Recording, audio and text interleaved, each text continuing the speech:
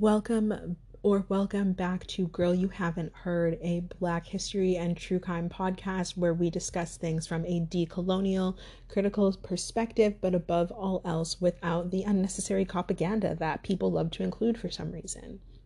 Most cases, as you know, focus on so-called Canada, and again, as you might have guessed, most cases will also focus on Black people. This week is True Crime Week, and we are going to be diving into the Highway of Tears, which is unfortunately a hotspot for abductions and murders of women and girls, with perpetrators specifically targeting Indigenous women.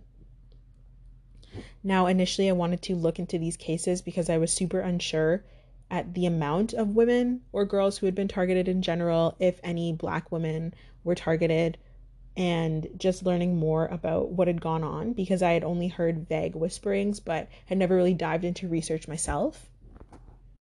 I will note that the cases are quite difficult to listen to, and I will be discussing what happened or what is expected or suspected to have happened to a lot of these women and girls. So if you are triggered by things like descriptions of dead bodies, talking about rape, sexual assault, and murder, then definitely do not listen this week. This is not the case for you, and that's totally fine. You can just skip on to another one. The cases will be of varying lengths depending on the amount of information out there about each case. Some of the victims have a lot and some have very little, but it's important to just share what is out there. This case does have a lot of victims, and so I will be breaking it down into two parts to make the whole thing easier to discuss, and also in an effort to give each case the attention and information that it deserves. This first part, we will talk about some general background information and context information about the Highway of Tears, but also just about the area.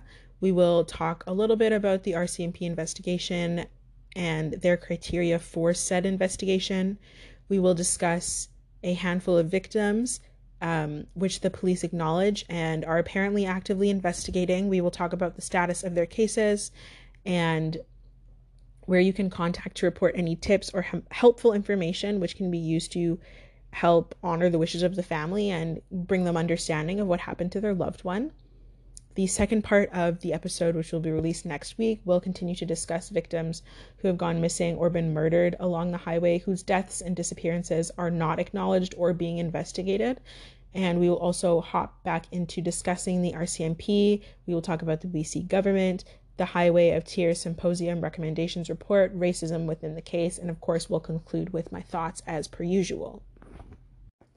Very similarly to the research done with the Hemlock Valley murders, if you haven't listened, I would definitely recommend going and giving that a listen. But BC definitely has a long-standing history and problems with serial killers, with abductions, and with murders, specifically of young Indigenous women. But in the articles that were written about the women that we'll be discussing today, many place blame on the women because they apparently participated in high-risk activities, which I strongly disagree with. I don't agree with this classification, and I don't think that it should have been brought up unless it played some relevance into the case, but we'll get into that a little bit later. Just because someone is a sex worker, they're hitchhiking, or simply walking as a means of transportation, it doesn't mean that they're asking to be attacked, murdered, or in general victimized. Also, after doing research, I just want to say that only a few of the women had been known for participating in sex work, but most, if not all of them, were just minding their business, trying to get somewhere safely, or were out hanging out with friends or family members, as young women tend to do. So enough of all this background information and this talking. Now we're just going to get into it. So the Highway of Tears is actually a 724 kilometer stretch of Yellowhead Highway 16 in British Columbia. It is an area where many women, girls, primarily Indigenous, have gone missing or have been murdered. It stretches from Prince Rupert on the northwest coast of BC to the interior city of Prince George. And it's important to note that there are 23 reserves which border this highway, which makes it easier unfortunately, for Indigenous women to be targeted. Now, the exact number who have gone missing or murdered along this stretch of land is unknown. The RCMP only acknowledge 18 murders and disappearances, and you know how we feel about the RCMP and missing peoples, especially missing Indigenous peoples or missing Black people. We know how they typically will operate. But back to the topic at hand, because they only acknowledge 18, it means that they're only investigating 18, which is 18 deaths spanning from 1969 to 2006. And not all of these cases are classified with them as homicides, but majority are homicides and the other ones are just considered disappearances. What makes them consider one a homicide and one a disappearance when no body has been recovered, I don't know, but just something that they did.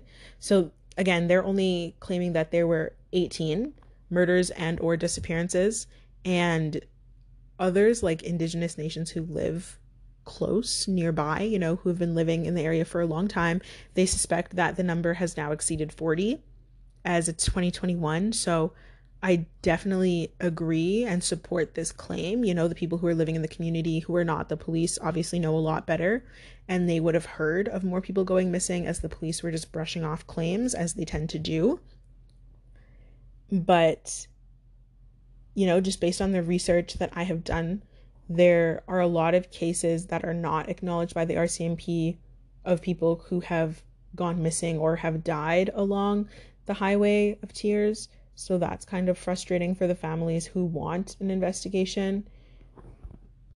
I also believe that since the number of victims surpasses 40 or likely surpasses 40, it's clear that the RCMP are in no rush to solve any of the cases or bring forth any resolve. So they're not going to want to add more cases and acknowledge more people, because then they're going to be responsible for solving those, and they have not even been able to solve the ones that are on their plate currently.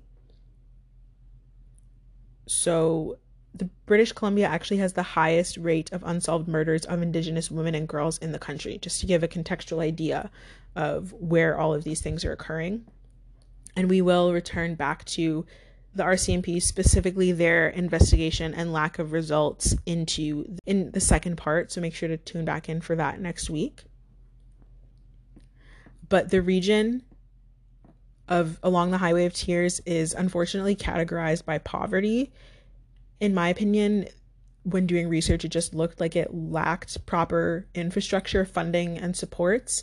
So there was no public transportation across this long stretch of highway, which forced many to begin hitchhiking, as they didn't have cars or they didn't have access to friends or family who were nearby with cars. There was actually not even cell phone service along the Highway of Tears until 2021, which was something that nearby communities and advocates have been demanding since 2006. So imagine how many lives could have been protected or saved if it had been provided when it was first demanded. And it was also the last part of the highway to have cell phone coverage. So despite all of the people constantly going missing along the stretch of the highway, because it was a number of Indigenous girls, there was no real urgency to really do anything to protect them, unfortunately. So the lack of public transportation specifically resulted in a lot of people, especially young women, hitchhiking and hitchhiking frequently, which posed and continues to pose a safety risk, especially in this specific area. So as I mentioned before, the RCMP did launch an investigation, but it only launched in 2005, and it's named the EPANA investigation, E-PANA. And at first they were very adamant that serial killers were not involved and there were not any active in the area, and that there had to be logical explanations for what had happened to all of these women and all of these girls. But the investigation was ultimately launched because of the common threads between the cases of Alicia Germain, Roxanne Tierra, and Ramona Wilson.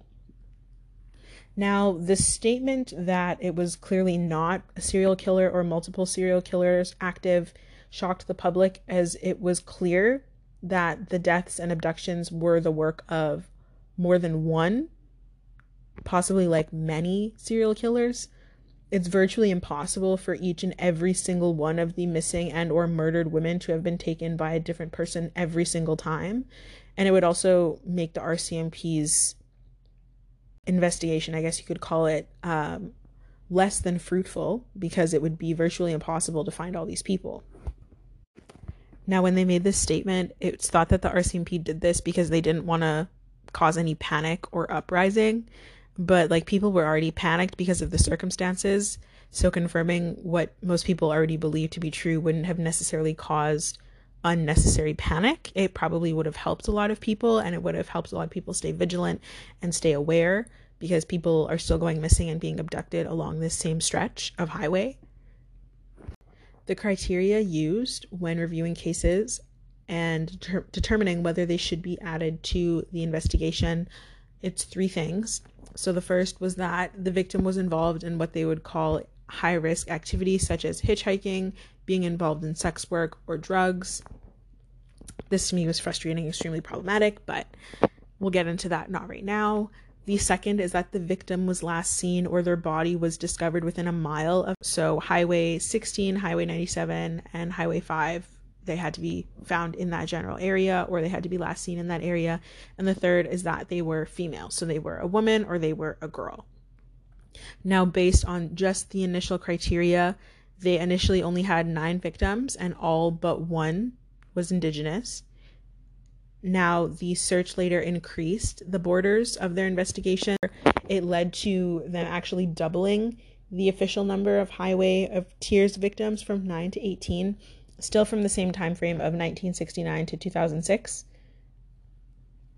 The disappearances went back as early as 1969, and the local police and RCMP did nothing about it. EPANA was only launched in 2005 because of growing public pressure, and the RCMP, they've said a lot of messed up, judgmental, and problematic things about this investigation and the victims.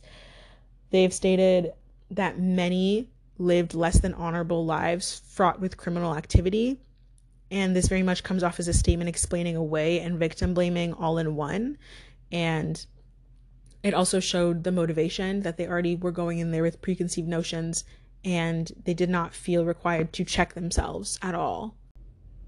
I feel like if there was a sweeping generalization made that a lot of the women who were targeted were involved in sex work, and that was not the case. Like, only a couple of them were actually involved in that.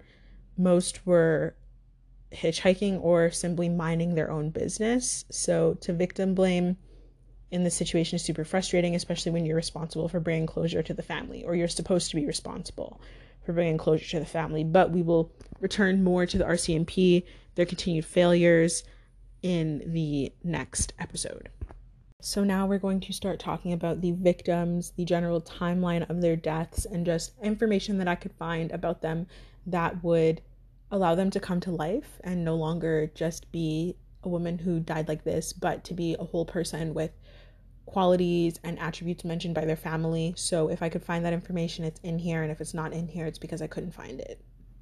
For any of the cases that are discussed throughout this episode or the next, if you have any information, the family is asking people to come forward with said information. If you want to remain anonymous and share the tip that you have, you can call 1-800-222-8477, and it is anonymous. You can leave that tip and help bring closure to the families.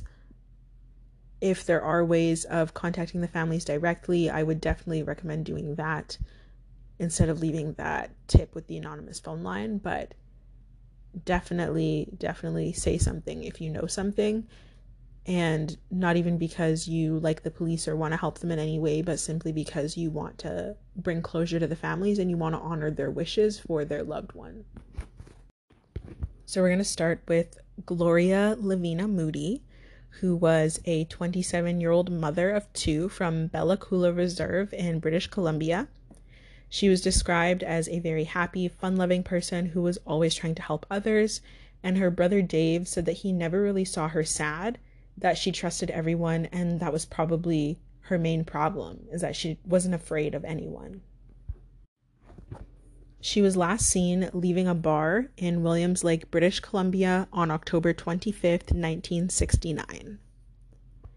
She had been traveling with family on a weekend road trip and they were having a lot of fun. Her two kids, Vanessa and Dan, stayed at home and they were being watched by a couple aunts, so they were taken care of and she was able to just kind of relax and let loose. So since she was traveling with family, her and her brother decided to go to a couple bars and have some fun. When they were leaving the last bar that they visited, named Ranch Hotel, her brother swore that she was right behind him as he was heading back to their hotel room, but when he got back to the hotel room, he realized that she was not right behind him, and he's really unsure of what happened to her next, and he doesn't know why she did not return. On October 26th, 1969, Gloria was found a day after her disappearance by two hunters on a cattle trail about 10 kilometers west of Williams Lake. She had been stripped naked, sexually assaulted, beaten, and later bled to death from her injuries. Her clothes were found near her body. There were a lot of rumors about who did it in the Williams Lake area, but whether these people came forward or not is unclear, so they were just kind of rumors at this point, speculation. But in 1998, the police visited Gloria's family and shared with them that they had 3 suspects in her assault and her murder, but at that point, they had all now died. So this allowed her case to continue on being unsolved, and the names of the main suspects remains under wraps. Gloria's daughter, Vanessa, says that a lot of her family and their community is traumatized and still deals with the trauma of what happened to her mother, and to this day, people still get choked up talking about it. She also says that her uncle, the one who had been with Gloria up until the night she disappeared, led a difficult life until he passed. He had a very hard time coping with what happened, as well as the responsibility or any guilt he found about the situation in its entirety. Micheline Parr is the next woman who we'll be talking about, and she was like freshly a woman. She had just turned 18, and she was from Quebec, and she was traveling through BC for the summer. She was described as fresh-faced, and she had a absolutely lovely smile. She was hitchhiking, which was common at the time, and while it was not the most safe way of traveling, it worked for Micheline, and it continued to work as she had received actually a ride from 2 women who dropped her off at the gates of Tompkins Ranch on Highway 20 between Fort St. John and Hudson's Hope, which is along the Highway of Tears. This would unfortunately be the last location that Micheline was seen in July of 1970 along Fort St. John and Hudson's Hope, BC, as I just mentioned. Unfortunately, her body was found on August 8th, 1970, near Hudson's Hope by a group of young people picking Saskatoon berries near the highway. It was not at all far from where she was last seen, only about 21 kilometers. She had been badly beaten with a blunt object or weapon of sorts, and it's also believed that she had been sexually assaulted, but because she had been found a little bit after she had disappeared, her body had started to decompose, and it was hard to be sure. But after her case was initially shared, it got a little bit of public attention, but quickly weaned, and her case still remains unsolved. So now we're going to talk about Gail Weys. I believe that's how you say her last name. It's spelled Weys. If it's wrong, I'm so sorry. But Gail was from Clearwater, British Columbia, and she was described as a wholesome girl.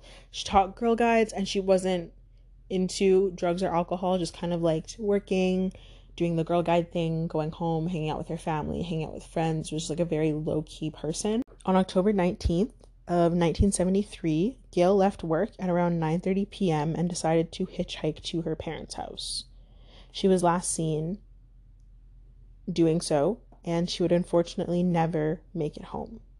She was hitchhiking from Clearwater, going from work to home, and unfortunately on April 6th of 1974, her naked, decomposed body was found in a water-filled ditch just about 11 kilometers south of Clearwater, just shy of a year after she first disappeared. After about 40 years, after she was found, her family is still asking for public assistance as they are tortured by their loss. They want to find her, find out what happened to her, and just bring a final sense of closure. Now, it was suspected that Bobby Jack Fowler was responsible for her death, but there was lacking evidence to convict him or really just do anything about this suspicion, so her case remains unsolved, unfortunately. So Bobby Jack Fowler gets mentioned a couple more times, so we are just going to talk about him. And before we do that, I just want to mention how extremely frustrating it is that there's a lot more information out there about him than there are about the victims, and say like the things that they were wearing the night they disappeared, information like that could be really useful or could have been really useful to put out there is not out there. But there's 1,000,001 articles about Bobby Jack Fowler. So if you don't know who he is an American rapist and serial killer born on June 12th, 1939. The police said that there were no serial killers involved, and then the first person that they suspected for being responsible for a Highway of Tears victim was a serial killer. So that is interesting. He was suspected of having upwards of 20 victims in Canada and the US, with most of the assaults and murders happening in BC and Oregon. He was actively killing between 1969 and 1995, and he would typically rape and murder his victims, beat them throughout the process, and then strangle them. He held a very disturbing belief that women or girls who were hitchhiking or drinking in bars wanted to be sexually assaulted, so he was just doing what they asked for. He would eventually only be convicted of one murder, the death of 16-year-old Colleen McMillan, whose story we will return to in a minute.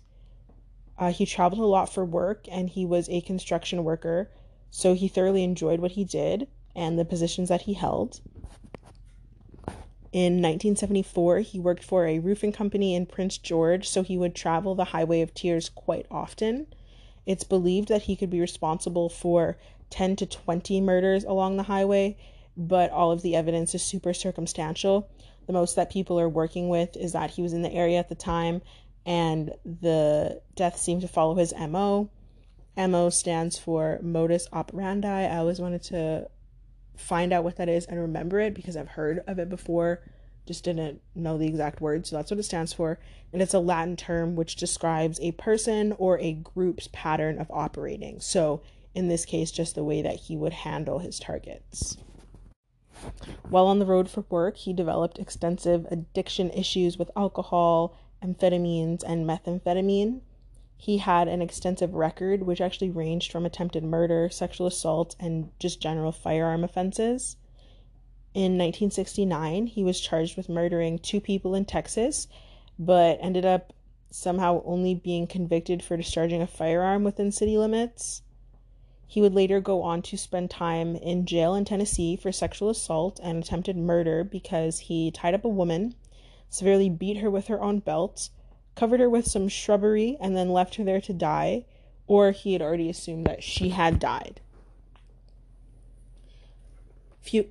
Fowler had few victims who survived his brutal attacks, but when they did survive, they reported what he looked like to police in hopes that it would lead to him being captured and so that he wouldn't be able to harm others. And a victim actually coming forward is what led to his arrest on June 28th, 1995. So a bleeding and naked victim actually jumped out of a second-story motel window with the rope that was used to try and tie her up still on her ankle as she ran away, trying to get help. And on January 8th, 1996, Fowler was convicted of kidnapping, attempted rape, and sexual abuse in the 1st degree, assault in the 4th degree, as well as coercion and menacing. He was sentenced to 16 years and 3 months with the possibility of parole, but he would die in May of 2006 in the Oregon State Penitentiary. Just want to say that it's really telling that an American serial killer would be active along this coast for, a long period of time, as they suspect that he was, and not get caught because even though he wasn't from the country, he knew that this was the spot that he could go and essentially just do whatever sick thing he wanted to whomever because people would not care, which is really unfortunate. On November 6th of 1973 at around 9 p.m., Pamela Darlington told her roommates that she was going to go hitchhike to a local bar. She wanted to go out and she was going to do it. So she actually made it there, and she was last seen in downtown Kamloops. And unfortunately, shortly after this, she would be found murdered in a local park in November of 1973. She was partially clothed at the time and badly beaten, and she was found face down in the Thompson River at Pioneer Park. Witnesses who were on a train that was passing nearby said that they saw a rusty off-white or salmon pink 1950s Chrysler leaving the park and trying to cross the train tracks around the time that Pamela was found. And once again, the RCMP suspected that Bobby Jack Fowler was responsible, so her case unfortunately remains unsolved. Monica Ignace was a 14-year-old girl who lived just off of the highway in a community named Thornhill, which will be mentioned a couple more times. On December 13th, 1974, at around 11 p.m., she was seen walking alone on Highway 16 headed towards home. She was wearing a blue duffel coat with wooden toggle buttons, as well as brown wallaby-style shoes and blue socks. 2 witnesses told the police that they saw a car pulled over on the side of the road near the area that Monica was last seen, and there was a man inside and a passenger sitting in the passenger seat who looked like a girl that was also inside the vehicle. 4 months after she disappeared, on April 6th of 1975, Monica's body would be found in a wooded Forest Service road known as Selgar, only a few kilometers east from where she was last seen alive, and she was found with only one sock. There are unfortunately no leads or suspects in this case, and it remains unsolved. So Colleen McMillan was the young girl who I said that we would return to when we were talking about Bobby just a couple minutes ago. So Colleen was 16 years old in August of 1974 when she left her family home in Lac La Hache to 100 Mile House, BC, to hitchhike in order to go and visit a friend. She was leaving, and as she was doing so, she told her little brother, don't tell mom that I'm going hitchhiking. So it was obvious this was something that she wanted to hide. She didn't want anyone to know. She knew she shouldn't really be doing it, but how else was she gonna get to her friend's house? This conversation with her little brother would actually be the last time that she was seen or heard from. Her body was found about a month later, only 50 kilometers from her house, and her shirt was actually found near her body, but DNA evidence technology didn't exist at this point, or it wasn't very advanced, so it wasn't really helpful that they found DNA. It was just like, oh cool, there's DNA here. 38 years later, on September 25th of 2012, the DNA evidence that was collected led the RCMP to announce that Bobby Jack Fowler was responsible for Colleen's death, and this being because his DNA was found on her body, which made it clear that he was responsible. And this evidence was found 6 years after Fowler died, so there was nothing for the police to really work with. It was just like, yeah, we're pretty sure he did it because there's DNA evidence, but you cannot convict a dead person, you can't question a dead person, so there was nowhere for them to really go with this information. Colleen is the first victim mentioned so far whose death is considered solved, but also the perpetrator is dead, so the family may never get the answers that they're looking for. And there was also a bit of controversy regarding the way that this case was handled, but we'll get into that in the next part of the episode. So from this point on, there seems to be a large increase in the amount of information that is out there about each victim, which was nice to see. So we will be discussing each woman, each girl a little bit more in depth, getting to know them a little bit better, aside from what happened to them.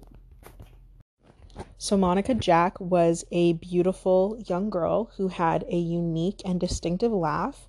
She was extremely vibrant, and above all else, she was loved. She was deeply loved by her friends, her family, and even her teachers.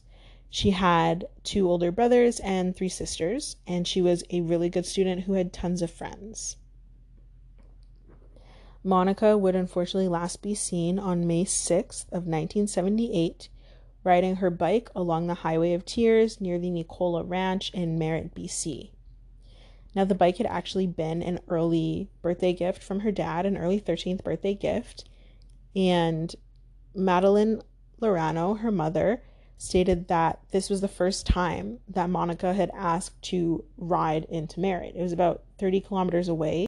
Madeline says that the bike was so new that she wasn't used to going very far with it, but she was 100% sure, and she was determined to convince her mom that she was able to make the journey both there and back.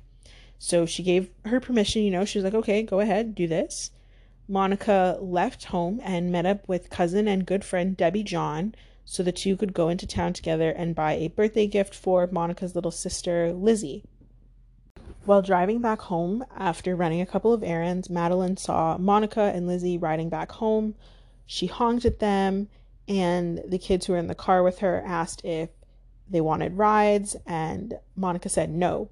And this would unfortunately be the last time that Monica and her mother would see each other. So after seeing her daughter, Madeline continued on with plans of going fishing overnight, as many families in the area often did, and she came back home the next morning only to realize that Monica had not come home. She called family, friends, and the police to try and locate her missing child. The officer who Madeline spoke to, he was really rude and unprofessional. He didn't really take notes, and he didn't record any part of her interview. She believed that this was rooted in racism, as she's an Indigenous woman and a single mother at that. She states that the Merritt area where they now lived had a lot of issues with racism, and this was something that the family had previously not experienced when living in Oroville. After moving to Merritt, though, all of that changed, and her sons began to experience difficulties based on their ethnicity. They found it difficult to find sports teams to play on. Debbie John says that she and Monica were super close, and they would often spend a lot of time together on the weekends. On May 5th, they spoke on the phone to plan their trip into town to go shopping, and they were really looking forward to it. They were super excited. So after riding to town and then riding back home, they went their separate ways, and Debbie called Monica's house to see if she made it home, and one of Monica's siblings told her that she hadn't, and Debbie was wondering what happened, but she was just like, okay, she'll make it home eventually, she'll get there. Now, Monica would go on to be the youngest Highway of Tears victim at just 12 years old. Her body was found on June 2nd, 1995, 17 years after she was killed. And because it had been so long, only her skull and some bone remained, but her bike and her clothes were actually found on the side of the road by her 18-year-old brother the day after her disappearance, her brother named Glenn Jack. Now, Monica's case is actually solved, and there is someone who was charged with her death and had to answer for it, which brought, I'm sure, a lot of closure to the family and made them ecstatic to know or finally have a better idea of what possibly happened to her. Despite knowing that it was horrible, it's just nice to have some sort of closure, and I totally understand that. So Gary Taylor Handlin is responsible for Monica's death, and he was also charged with the death of an 11-year-old girl named Catherine Mary Herbert, who is not involved with the Highway of Tears, and he was charged with both of these deaths in 2014. It was obvious, apparently, that he had murdered Monica when he was on bail, and there was an ongoing trial for another rape and murder when he had done what he did to end Monica's life.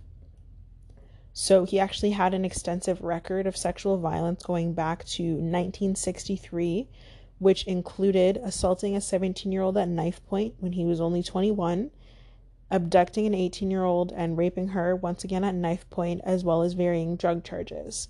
His record was not allowed in trial, as there were claims that it could have biased the jury. Okay, like that's definitely a choice. Handlen says that he is not responsible for Monica's death, but it was maintained by legal parties involved that he actually confessed to the crime during a conversation with an undercover officer in a Mr. Big sting.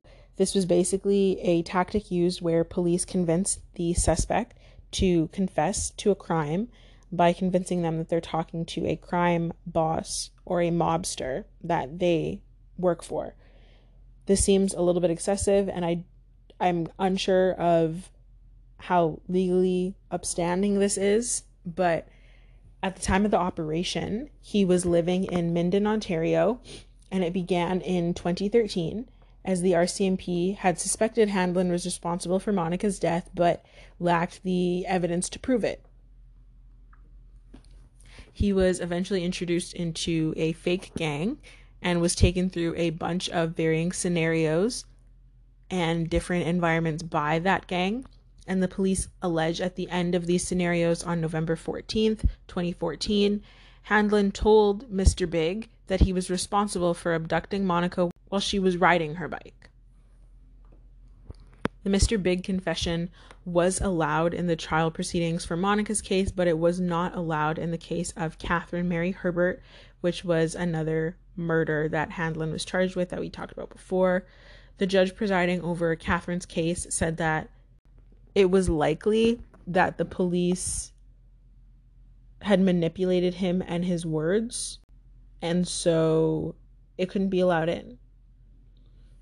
But nonetheless, he was arrested in November of 2014, and the trial for Monica's murder began in December of 2018, and it was a jury trial that lasted 51 days.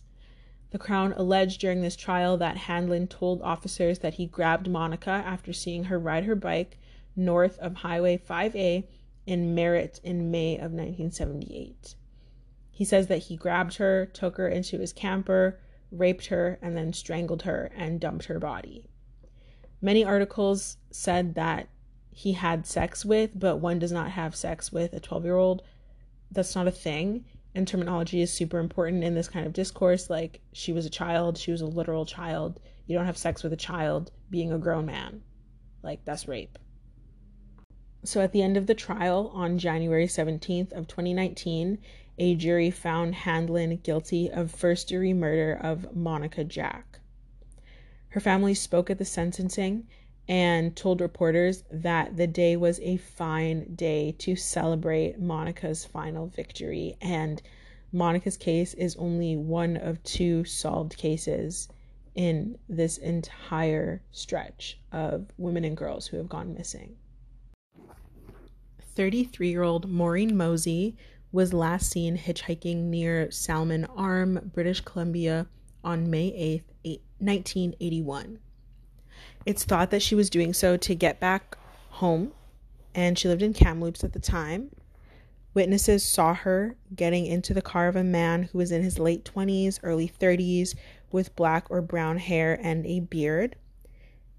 It's a very vague description, I must say, and it could be literally anyone, especially because of the time period. Like in the 80s, I feel like most people had beards, and a lot of the hitchhiking that was being done, it seems that it was men picking up women. So again, very vague, not a very helpful description. There's not a whole lot of information out there about Maureen, which is super unfortunate, and it was really frustrating, especially because her case is unsolved and her family wants answers, but the information isn't being put out there. But unfortunately, her body was found on May 9th of 1981, about 16 kilometers east of Kamloops, and she was found severely beaten.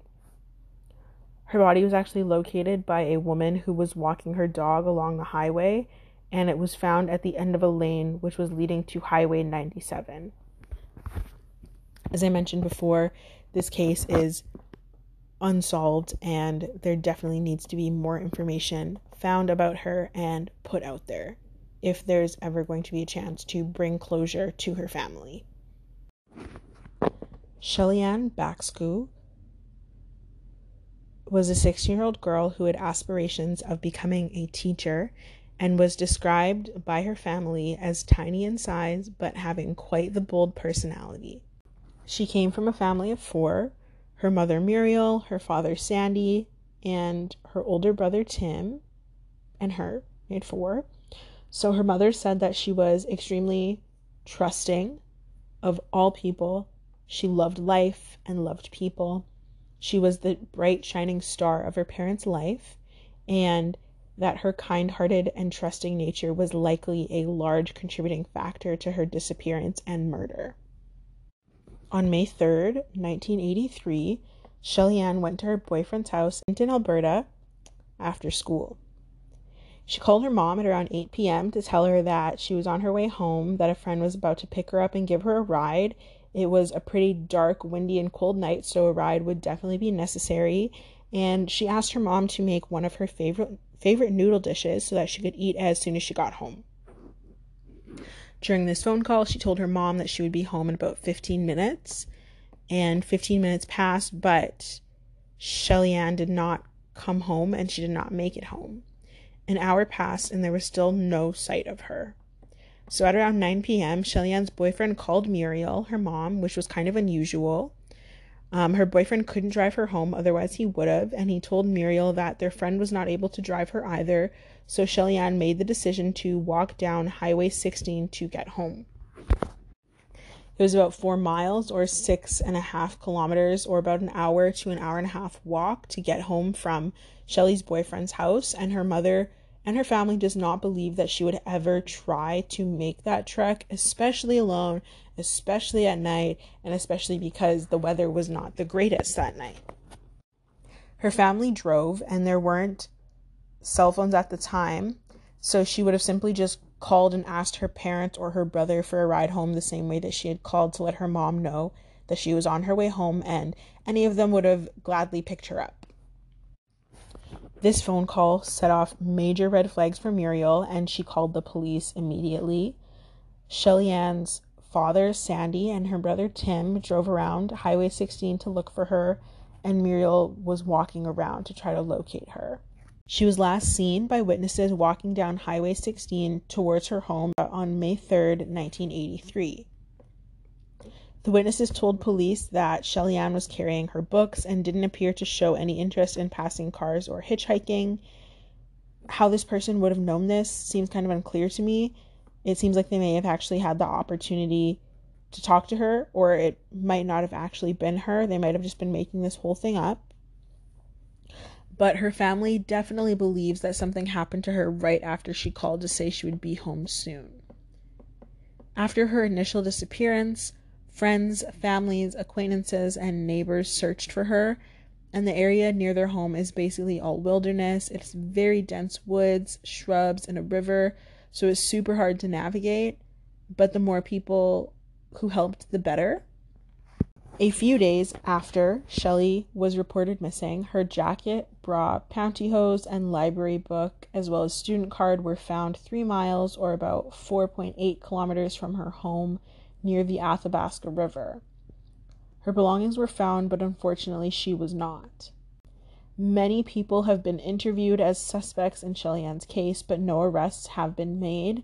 They even have DNA evidence from who they suspect is her perpetrator, but they have yet to match it to anyone. Muriel and her family are continually frustrated by the lack of movement and progress in the case overall, something I'm sure all of these women and girls' families go through and experience. But at one point, the RCMP didn't even reach out to the Baxkus for about 15 years. In the 30 years plus since Shelly-Ann's disappearance, her brother Tim unfortunately passed away after losing a fight with cancer, and it just seems like this family is unfortunately being hit with tragedy after tragedy. Muriel is now well into her older years and she just wants peace. She says that she does not want to pass away without knowing what happened to her daughter and begs anyone with any information, as small as it might seem, to come forward, as it is all helpful and can play a key role in getting the closure that the family needs and deserves. I just want to begin talking about Alberta Williams by saying that in 2016, there was an 8-part podcast exclusively released about her death and her life, which was titled Who Killed Alberta Williams, and I would most definitely recommend giving that a listen if you are interested. The link will be in the description. So 24-year-old Alberta Gail Williams lived in Vancouver in 1989 with her sister Claudia. They decided to spend more time in a rural area, so that summer they moved and it did exactly that. They decided to head north to find work, and they crossed their fingers for it to be seasonal. That's what they really were after, was some seasonal work. The duo went on to be hired along with a lot of other Indigenous people at a local fish canning place. The workplace had super long work days, but both girls were up for it. They were looking forward to it, and they had no issues with the length of the days. They were often able to make friends through work, who they would later meet up with at a bar named Popeyes, and they were doing exactly this on August 26th of 1989. They were standing outside talking to a group of friends, which was nothing out of the ordinary, nothing out of the normal. Claudia's boyfriend was there, so she turned to speak with him for a minute, and by the time they had turned their attention back to the group, Alberta was gone. No one in the friend group knew where she was, or who she might have left with, or knew if she had left willingly or by force. Other witnesses, however, alleged that Alberta got into a black truck, with her Uncle Jack and a non-native man that they did not know.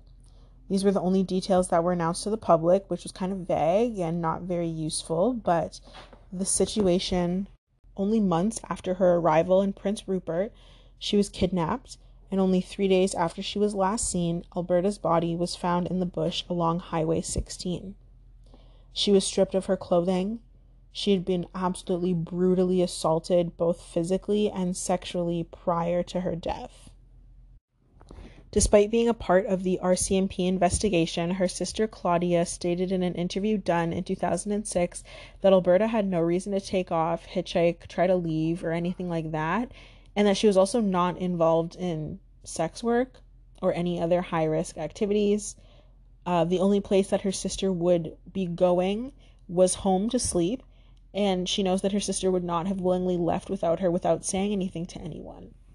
Claudia also went on to say that her sister was not an active participant in high-risk activities. As I mentioned before, she says that Alberta had money and a lot of it, and that there were no family problems or other issues going on at the time which would have made her sneak away from everyone without telling somebody. This was just not in her character or in her nature.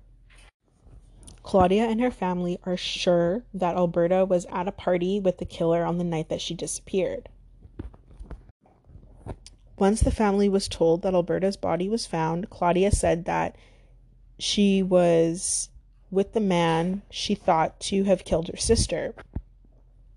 When he learned that her body was found, he asked Claudia to watch the kids and then left town very abruptly.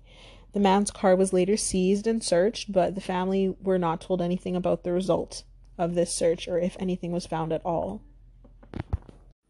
In 2016, former lead of the investigation into the murder of Alberta Williams, Gary, sent an anonymous and strange email, which was just one line, and he shared the name of the man he thought to be responsible for the assault and death of Alberta, but the person that he alleges is responsible is her uncle, Jack Little, who we mentioned previously before.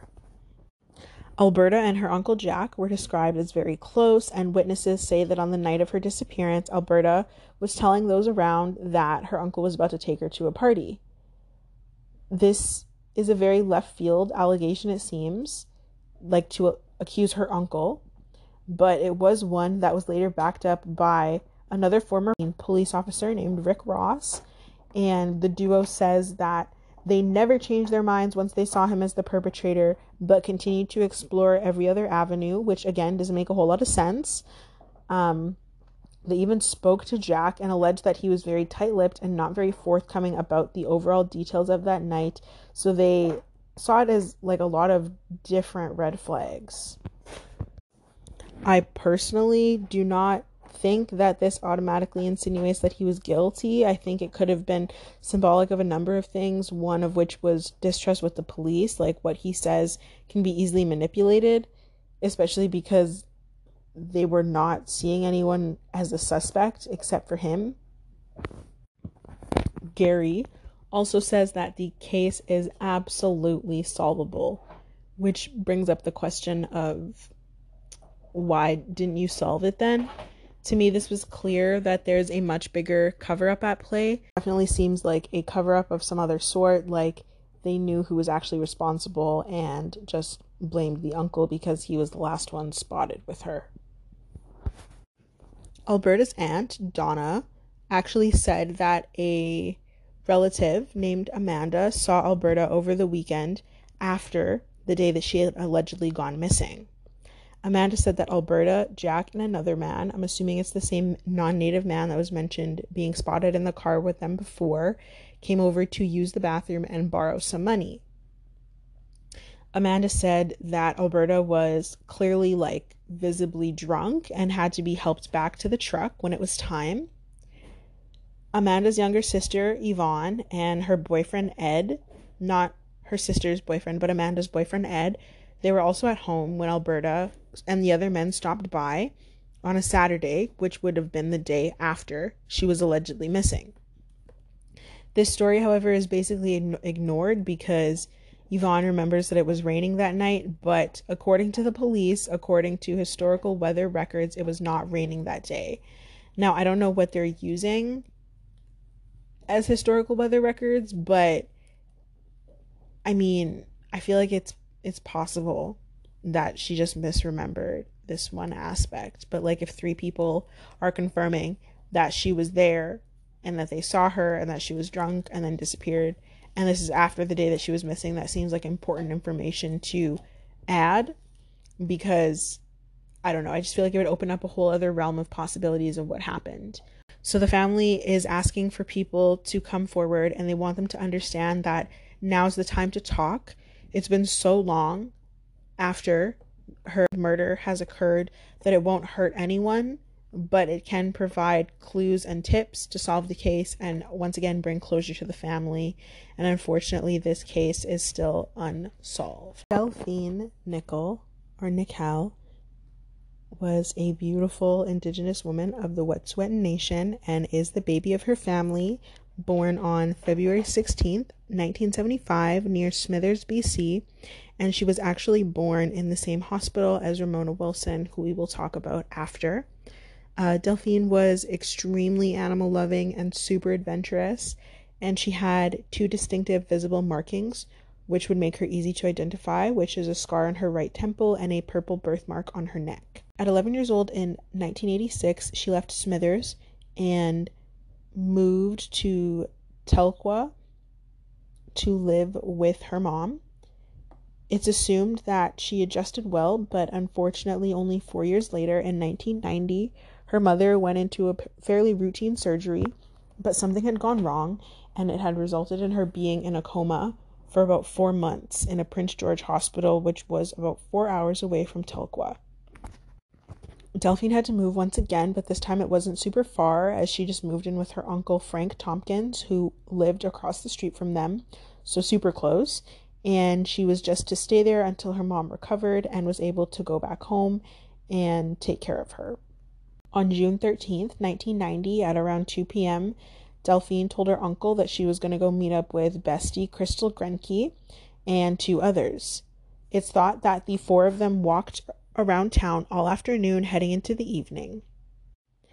They walked to Mohawk gas station on the corner of Main Street and Highway 16 as it started to get later into the night.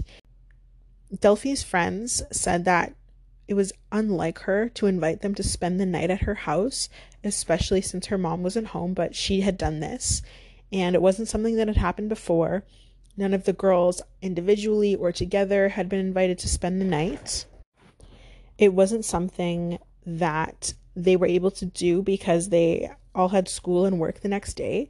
So they told her that, and she was like, all right, no problem. So at around 10 p.m., they parted ways to go home, and before they did so, Delphine called her uncle to say that she was heading home, and after the call, she began to make her way home. She was last seen hitchhiking home in the eastbound lane of Highway 16 between Smithers, BC, where she was born, and Telkwa, BC, where she lived at the time. She unfortunately would never make it home.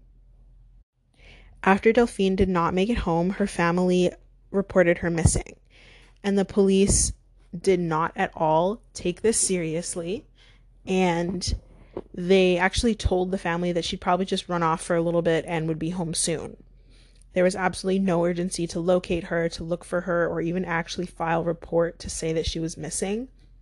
And it was alleged that the police reacted this way because Delphine was known to them through previous activities, which I won't be mentioning in detail because I find it super irrelevant. To me, if you have any bias against a child, especially when you claim that your job is to protect, it's terrible. It's a terrible attribute. Like, she's a literal minor. And in Canada, once you turn 18, your GB records are sealed and aren't supposed to affect the rest of your life. So it's wild that they would use something that literally won't even matter in less than 2 years to justify not looking for her, a literal missing child. Despite the terrible police reaction to them reporting Delphine is missing, the family began searching throughout the Vancouver area to look for her. They were driving around, knocking on doors, and doing whatever they could have at the time to try and help bring her home. Her sister Mary says that the cops never showed a lot of interest, so it was quite obvious from the jump that they did not care. But when they actually did get involved, they immediately ruled out foul play, which is like, how could that be ruled out so quickly? Especially because at this point there had already been a record that they were aware of young women and minors, children, who had been abducted and murdered along this same stretch of highway in the years leading up to Delphine's case. They made it clear that they believed that she would end up on the streets of Vancouver, as many young people did at this time. They consistently insinuated that she had run away for a little bit, or she was partying, having a little bit of fun, and she would return when she was good and ready. The family, however, did not believe this whatsoever because when Delphine was 11, her dad died, and so she was currently with her only living parent who was sick and in the hospital. So it's super unlikely that she would take off at this time. And she also would have mentioned it to the friends that she had seen that same day, and she didn't. She would have also packed most, if not all, of her stuff if she was going to leave, and she had not done that either. CanPro Investigation Services and the Missing Children Society of Canada offered a $10,000 reward, and all of a sudden, information started coming in when it hadn't before.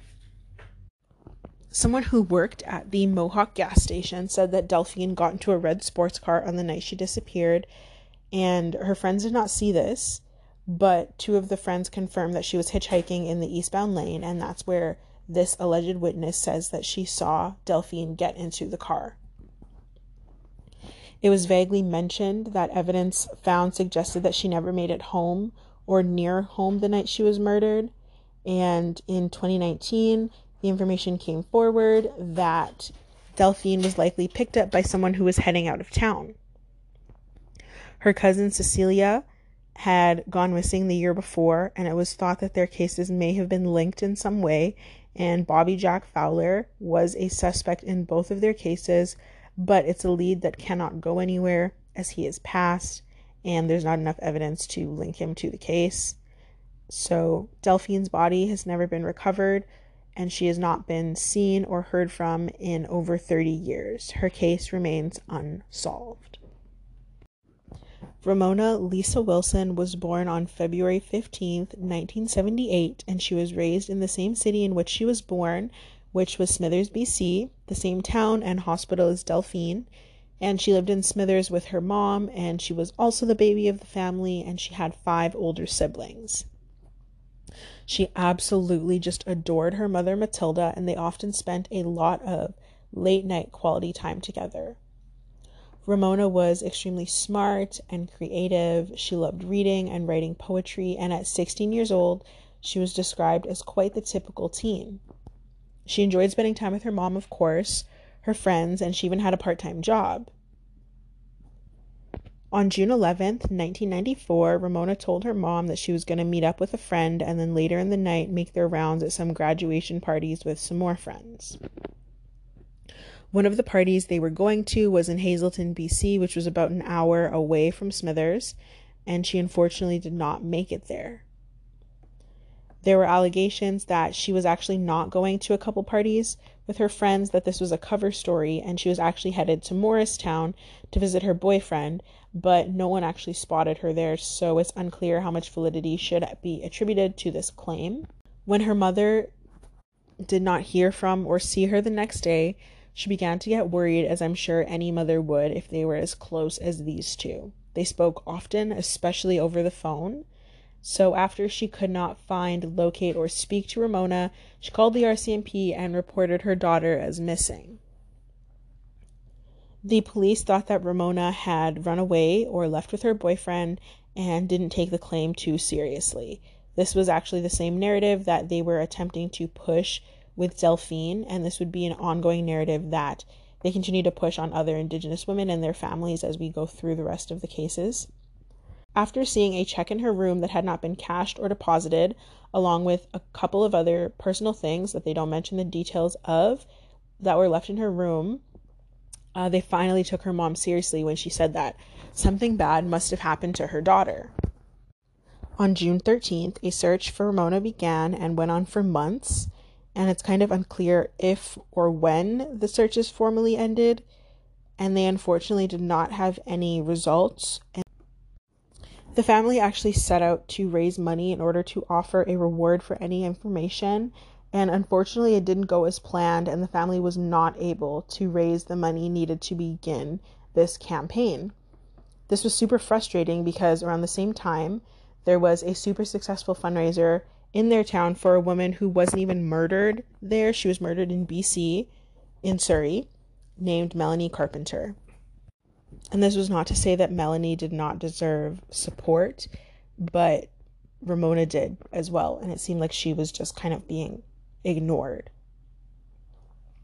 A local paper actually printed a story on the dynamic in the town and questioned if Melanie being white was the motivating force behind the success of that fundraiser, and also questioned why corporate citizens, which I would assume that means like the rich people in their town, were not as generous with Matilda and her family when they could have used the funds just as much as a woman who wasn't even from that area. On April 7th of 95, the family was finally able to offer a $10,000 reward for any information about Ramona's disappearance, and this would come through the same organization that gave financial support to Delphine's family, the Missing Children Society of Canada, and this would be just about 2 months shy of the 1-year anniversary of her disappearance. Only 2 days after the reward was announced, her body was actually found on April 9th of 95 along Highway 16 in a wooded area near Smithers Airport. She was found by 2 boys who were ATVing in the area, and she was located just off of Yelich Road, and a couple of items were found neatly organized next to her, some of which included a half-buried piece of rope, 3 interlocking nylon ties, and a small pink water pistol.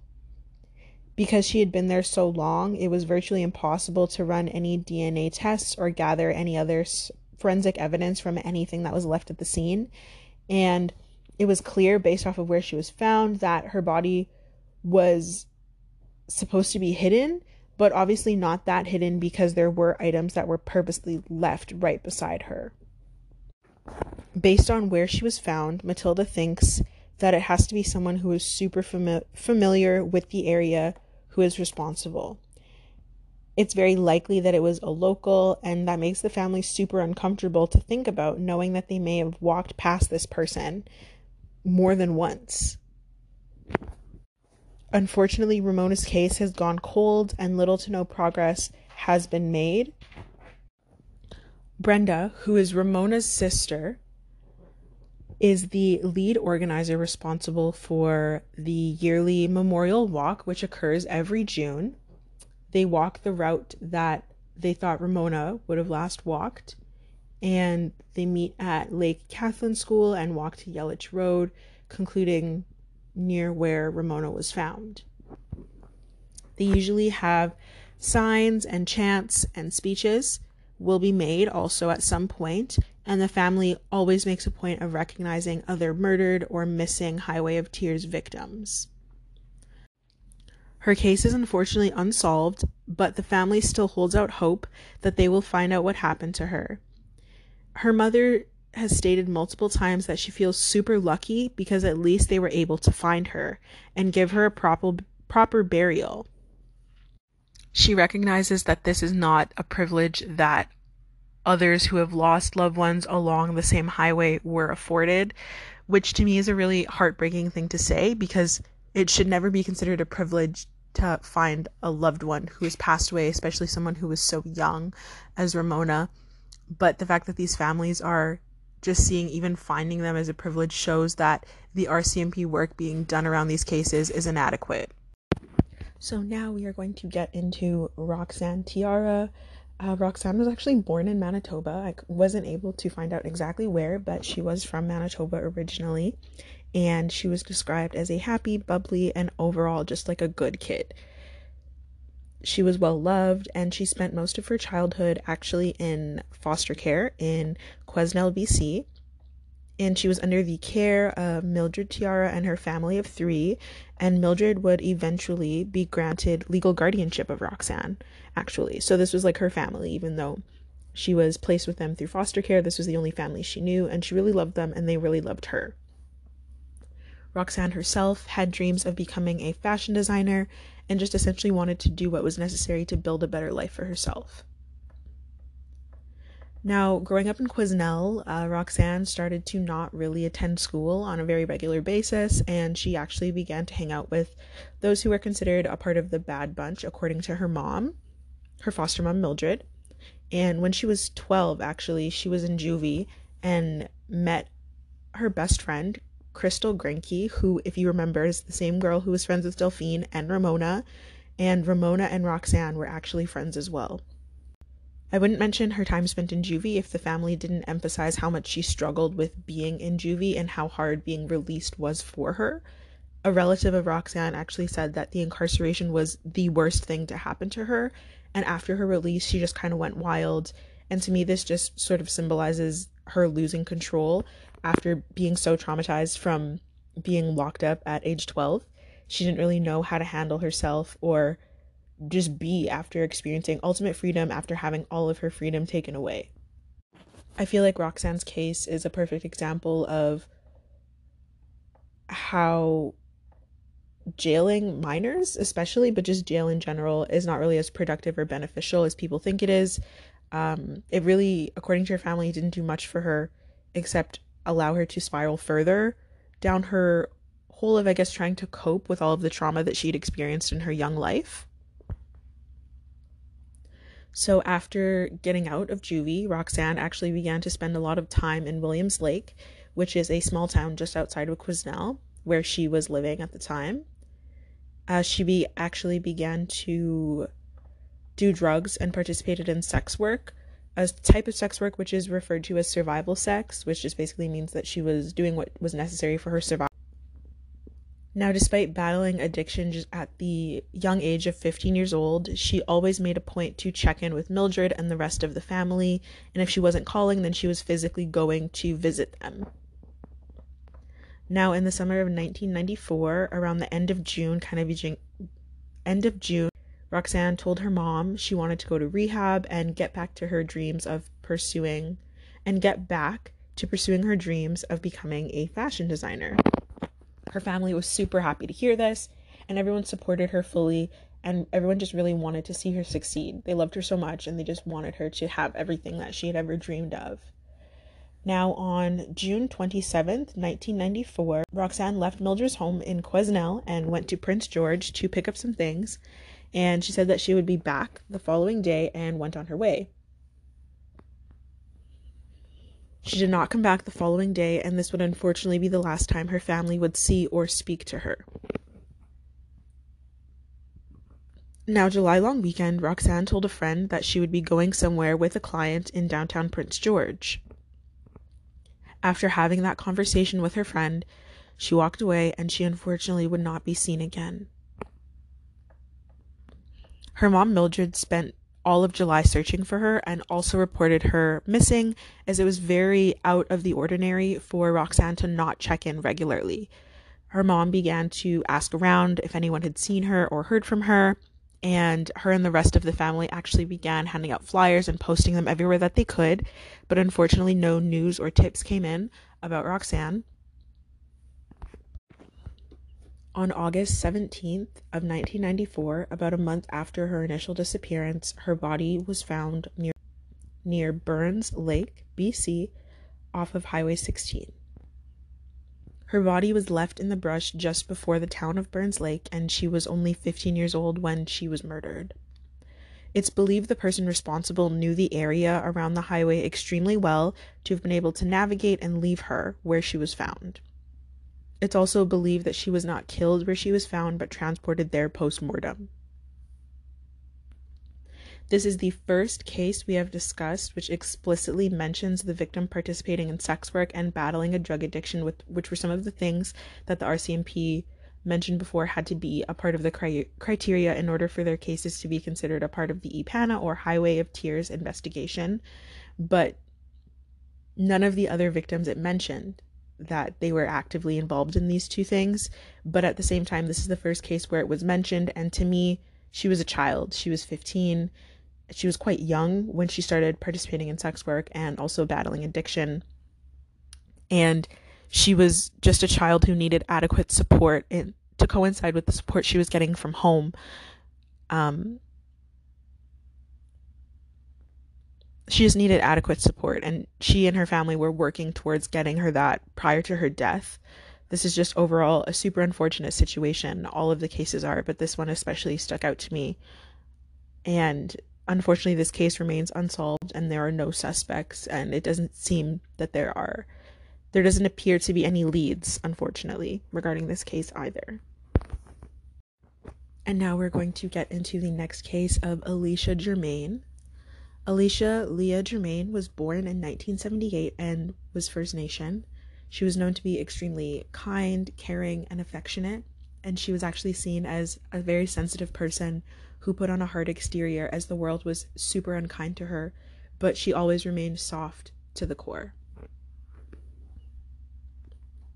She had a huge passion for singing and dancing, and growing up, she had what can only be described as a tumultuous home life, which eventually led up to her parents' divorce and her actually running away at age 12. This would eventually lead to her being assigned a youth worker and being placed in the care of the government through CFS, which is Child and Family Services. Her caseworker, her youth worker, described her as tough and independent, and it was noted that she did not fit in very well with group homes or foster families. Because of these specific attributes, Alicia would unfortunately be named a difficult child, so that's what she would be labeled as, and she actually ended up living on the street, being houseless at only age 12. After her mom found out that her daughter was living on the streets, she did everything she could to try and get her back home, but she didn't quite know how, and it seems like that's a common thread in this case. No one quite knew how to help her or to get her to any sort of resources which would benefit her, which is unfortunate and quite sad, and it's also reflective of a much bigger problem than just the Highway of Tears, but we'll get into that later. While living on the street, Alicia became addicted to drugs and eventually was sexually exploited, and it was assumed that she eventually made her way into sex work, the type of survival sex work that we had mentioned that Roxanne was a part of. But by the end of 1994, Alicia decided that she wanted to get her life back on track, and so she was doing everything within her power to beat her addiction, and she actually had plans to go back to school, finish her grade 10 year, and eventually get her high school diploma. Now, the last time she would be seen was at the Native Friendship Center in Prince George, BC on December 9th. It's an annual Christmas dinner that's thrown for the street kids every year, which I thought was super sweet and very considerate, very kind. There were about 150 kids that had showed up this year, and they got to spend the day hanging out with each other, eating turkey dinner, dancing, and actually getting some gifts as well. So the party was something that was always enjoyed by everyone who attended, and a youth worker who was actually present that night stated that after everyone ate, Alicia told her that she would be going out for a bit with a cousin, but that she would come back, and she wanted to ask and see if a present could be saved for her eventual return. I thought this was really sweet and very reflective of her childlike innocence and personality despite living such a hard life at only 12 years old. Now, shortly after she told this youth worker that she would be leaving but would be back and asked for a present to be saved to her, for her, she would be spotted on a sidewalk downtown, but Alicia unfortunately did not return to the party and she would not be seen alive again. At around 11 p.m. that night, a couple of teenagers were walking by Haldy Road Elementary School, which is on the outer part of Prince George in a forested area off of Highway 16. And while they were, just hanging out, walking around the school, they actually found Alicia's body, and it was very clear that she had been stabbed to death. Now, this is very different than the rest of the cases. Most previously were murdered through strangulation. Most of the cases we had previously discussed, the victims had passed away due to strangulation or blunt force trauma if their bodies in fact had been located. She was actually found only a few hours after she had disappeared and after she'd been murdered, and this was also very unusual MO for the Highway of Tears. And there was actually female DNA, which was found at the crime scene and was thought to have played an important role in her death. But unfortunately, this DNA has not been matched to anyone. Her case has remained cold, and there are no leads. Lana Patricia Derrick was born and raised in Terrace, British Columbia, to parents Marge and Darvin Haugen, I believe is how you say that name. If I'm saying it incorrectly, I'm so sorry. Lana was known as being happy, very funny. She enjoyed playing pranks on those close to her, like her family and friends. She really loved being outside and connecting with nature. Her aunt Sally Gibson says that she just loved working outside and all the kind of stuff that went with it. Lana was super kind-hearted, and she also really enjoyed school, which is not super common, but she really loved it. She was super smart and was very good at all aspects of it, so she really enjoyed it. At just 19 years old, Lana was excited to attend post-secondary school after she graduated high school, and in 1995, she would actually go on to enroll in the forestry program at Northwest Community College outside of her hometown in Houston, BC. Houston is about a 3-hour drive away from Terrace, so she wasn't going to be living with her family for the first time, but she always made a point to come back home and visit often, and she would often spend weekends at home with them to fit in as much quality time as possible. She was also known by her peers and professors as being a great student who took her studies very seriously. They were her number one priority. Now, as I mentioned, Lana often liked to come back home and visit with her family, and so she did just this on the weekend of October 6th, 1995. Lana came to town, and knew that her parents would be out working most of the weekend, so when she got home, she just kind of dropped her stuff off and headed into town to do some shopping, walk around, see if she would run into any of her friends. While she was walking around, she was actually spotted by her stepsister and good friend, Clarice Desert. Clarice was driving around, so she stopped Lana and let her know that her dad, Lana's stepdad, had given Clarice cash to give Lana.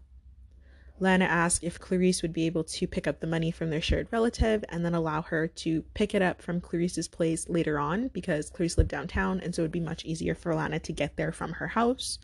Clarice agreed, and they went on their way with plans to see each other later.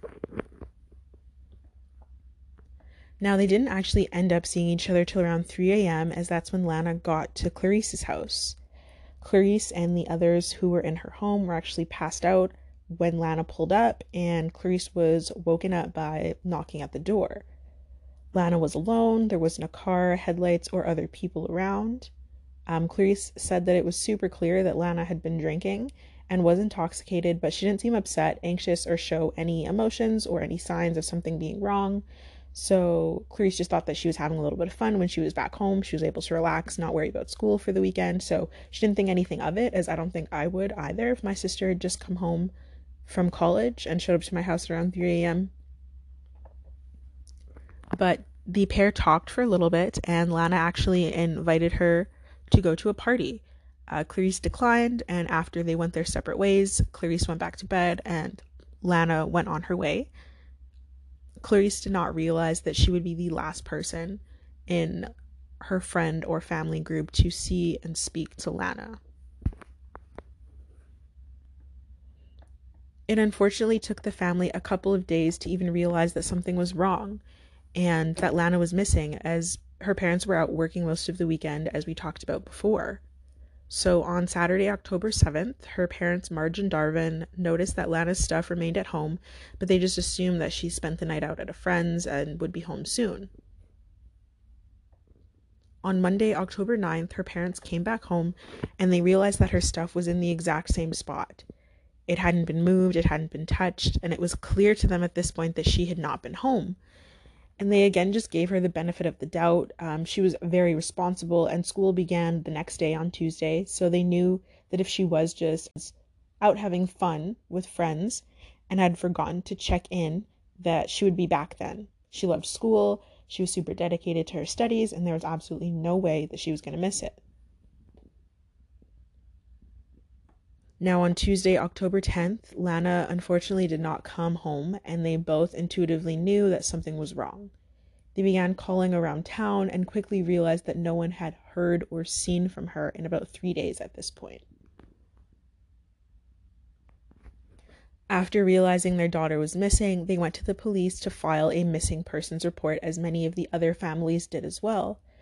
Initially, their concerns were totally brushed off, and the police said it was likely that Lana was just partying or spending time with a boyfriend. Now, the parents knew this wasn't the case. They knew their daughter, and they knew that this did not fall in line with the way that she operated, especially because school began that day and she wasn't present. Something had to have been wrong for Lana not to go to school, but the police did not take their concerns seriously, as unfortunately they didn't and still don't really take things seriously with the missing women that have gone missing or have been murdered along the Highway of Tears. Because the police refused to act, care, or literally do anything to find Lana, their community, which was made up of family, friends, acquaintances, and even some strangers, began to search. The police got involved for about 72 hours at some point, and then they called off their search without actually finding any evidence, finding Lana, or finding anything which would help bring her home. Marge, Lana's mom, said that the RCMP told everyone to go home after they had been involved for only 72 hours of searching. She said that they told everyone that they'd keep them updated with what they find. But then the community looked at them and told them to go home because there's no way that they were done searching when Lana hadn't been found. And I think this is a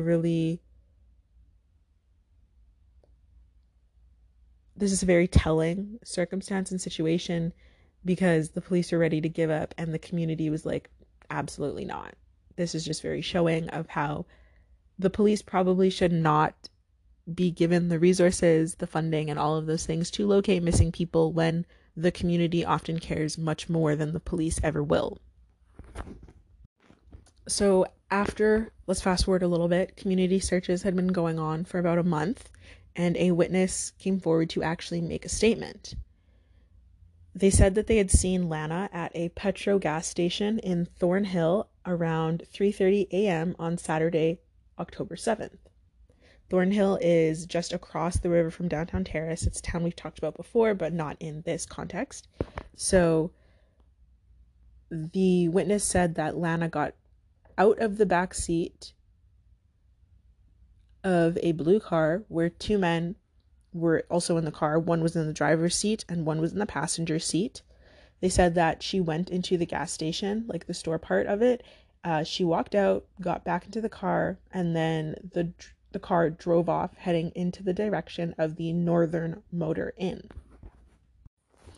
Their statements were believed by the police, but no footage from the gas station was able to be recovered because it wasn't saved and it had been recorded over at this point. If the search had begun sooner, if this tip had come in sooner, if the family knew that this is where Lana was last seen, I am 100% sure this footage would have been found in its entirety.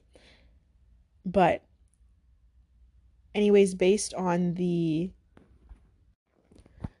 statements, sketches were released of the men who were in the car with her, but it unfortunately did not bring forward any leads into her disappearance. Now, the only other lead or suspect, I suppose, they had at the time, aside from these two men who were last seen with her, was her boyfriend. He had a history of drinking and then being physically rough or violent with previous girlfriends. And the night that Lana went missing, this boyfriend actually died by suicide, which was super suspicious to a lot of people, and it raised a couple red flags. It seemed to be a choice clearly made out of guilt in a lot of people's opinions. The police, however, did not find any connection to the boyfriend's sudden death and Lana's disappearance. Laura's aunt says that she is skeptical if Lana was even ever at the gas station, simply because the RCMP was able to get the statement and produce sketches only after they had the witness undergo hypnosis.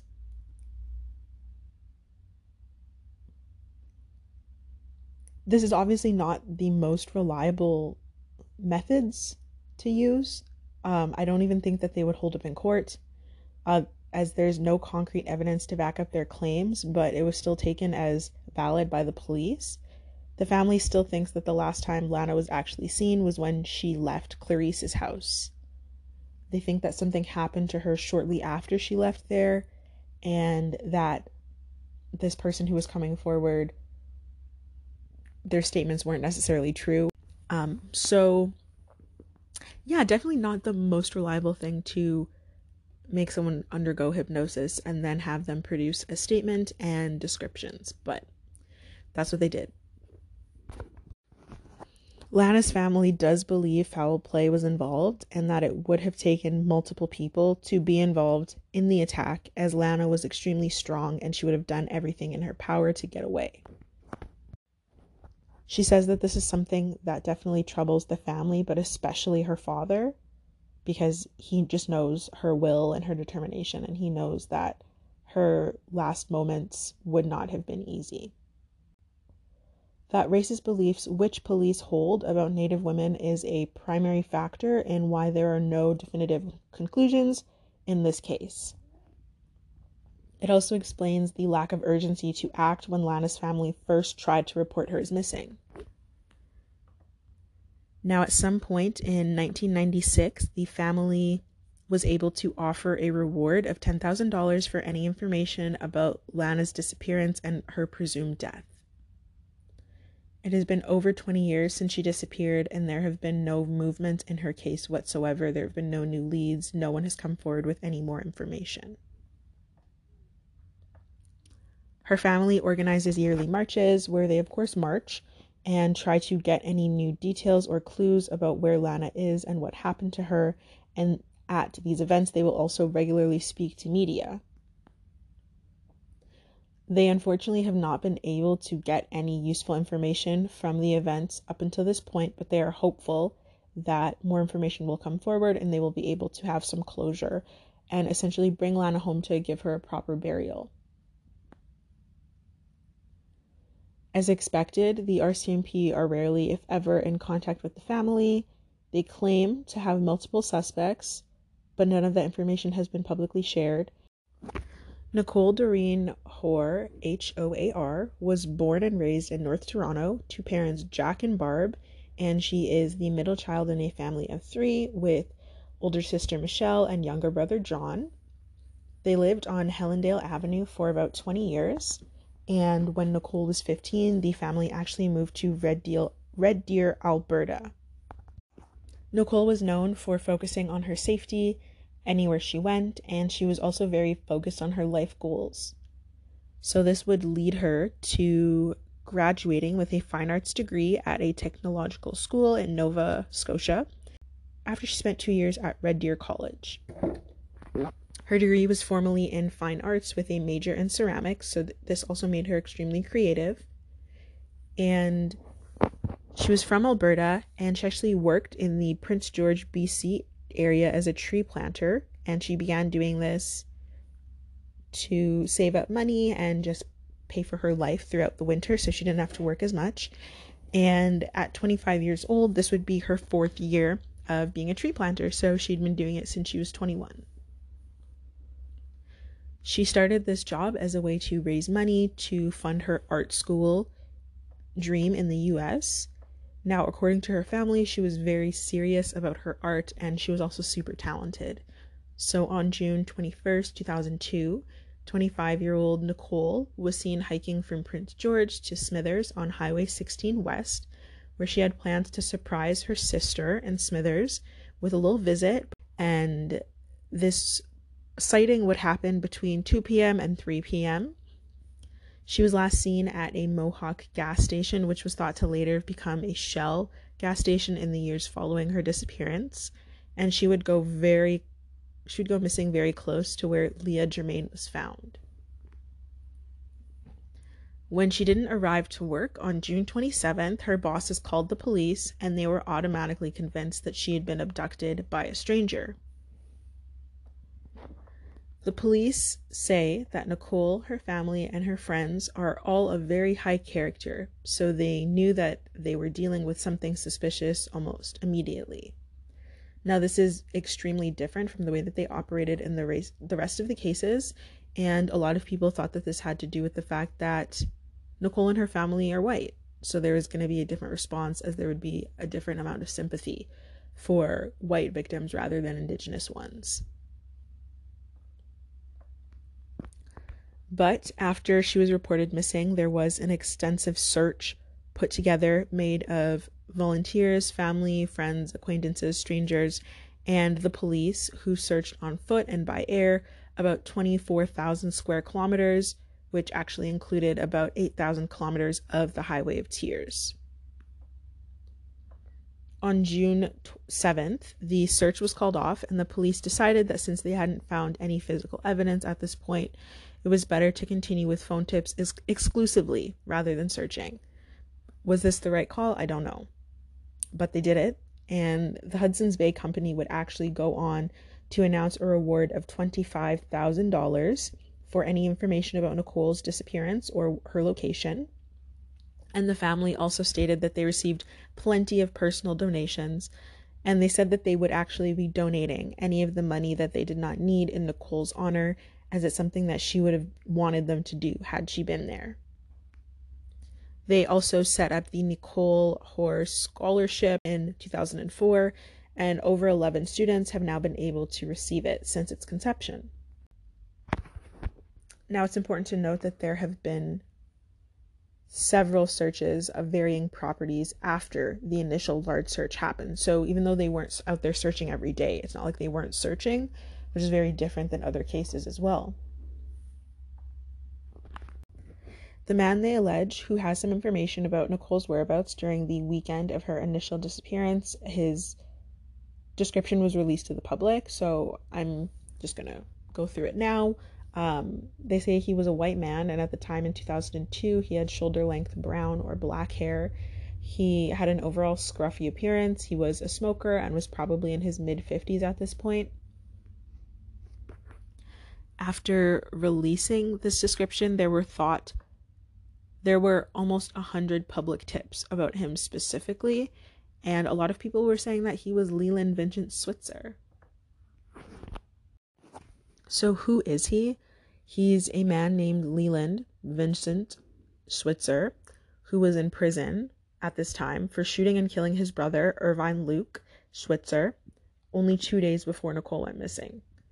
So Leland would do a bunch of things that can only be described as wild before being arrested and formally charged, which included but was not limited to threatening to kill 2 officers, driving into an RCMP vehicle and trying to run over an officer while fleeing after drunkenly firing off shots inside his parents' home. So for second-degree murder of his brother, he was sentenced to life in prison, which in Canada is 25 years minimum, but was eligible for parole after 10 years. So he actually got out in 2016, but was initially denied parole in 2014. His entire home and property would later be searched for Nicole's body.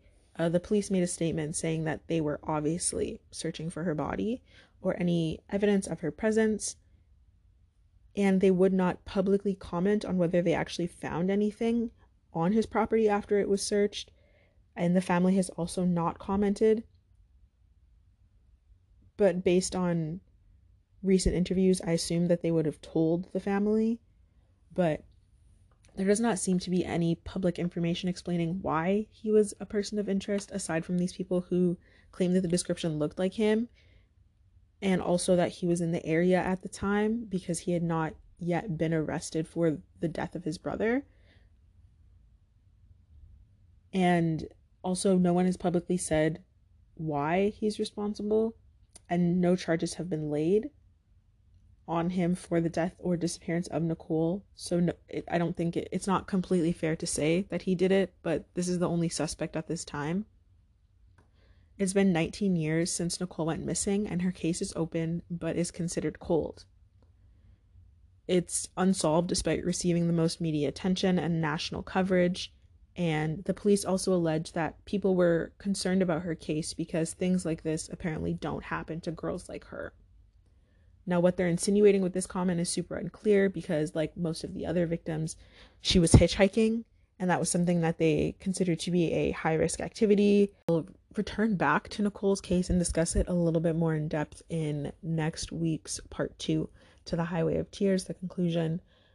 But essentially, her community is still the one advocating for her every single day, just like with any of the other cases. And the police claim to have leads and things like that, but nothing has been shared with the public, while still insisting on the public's help to solve the case. So if you have any information regarding Nicole's disappearance, her whereabouts, please make sure to leave that at the anonymous tips link that we talked about before. It could be a phone call, it could just be a simple anonymous message, but if you know something, you should say something to try to bring some closure to the families. Tamara Chipman was born in Prince Rupert, BC, specifically Morristown First Nation, and was a member of the Wet'suwet'en Nation to mother Corey Millwater and father Tom Chipman. As a baby, according to her Aunt Gladys, she was just the cutest.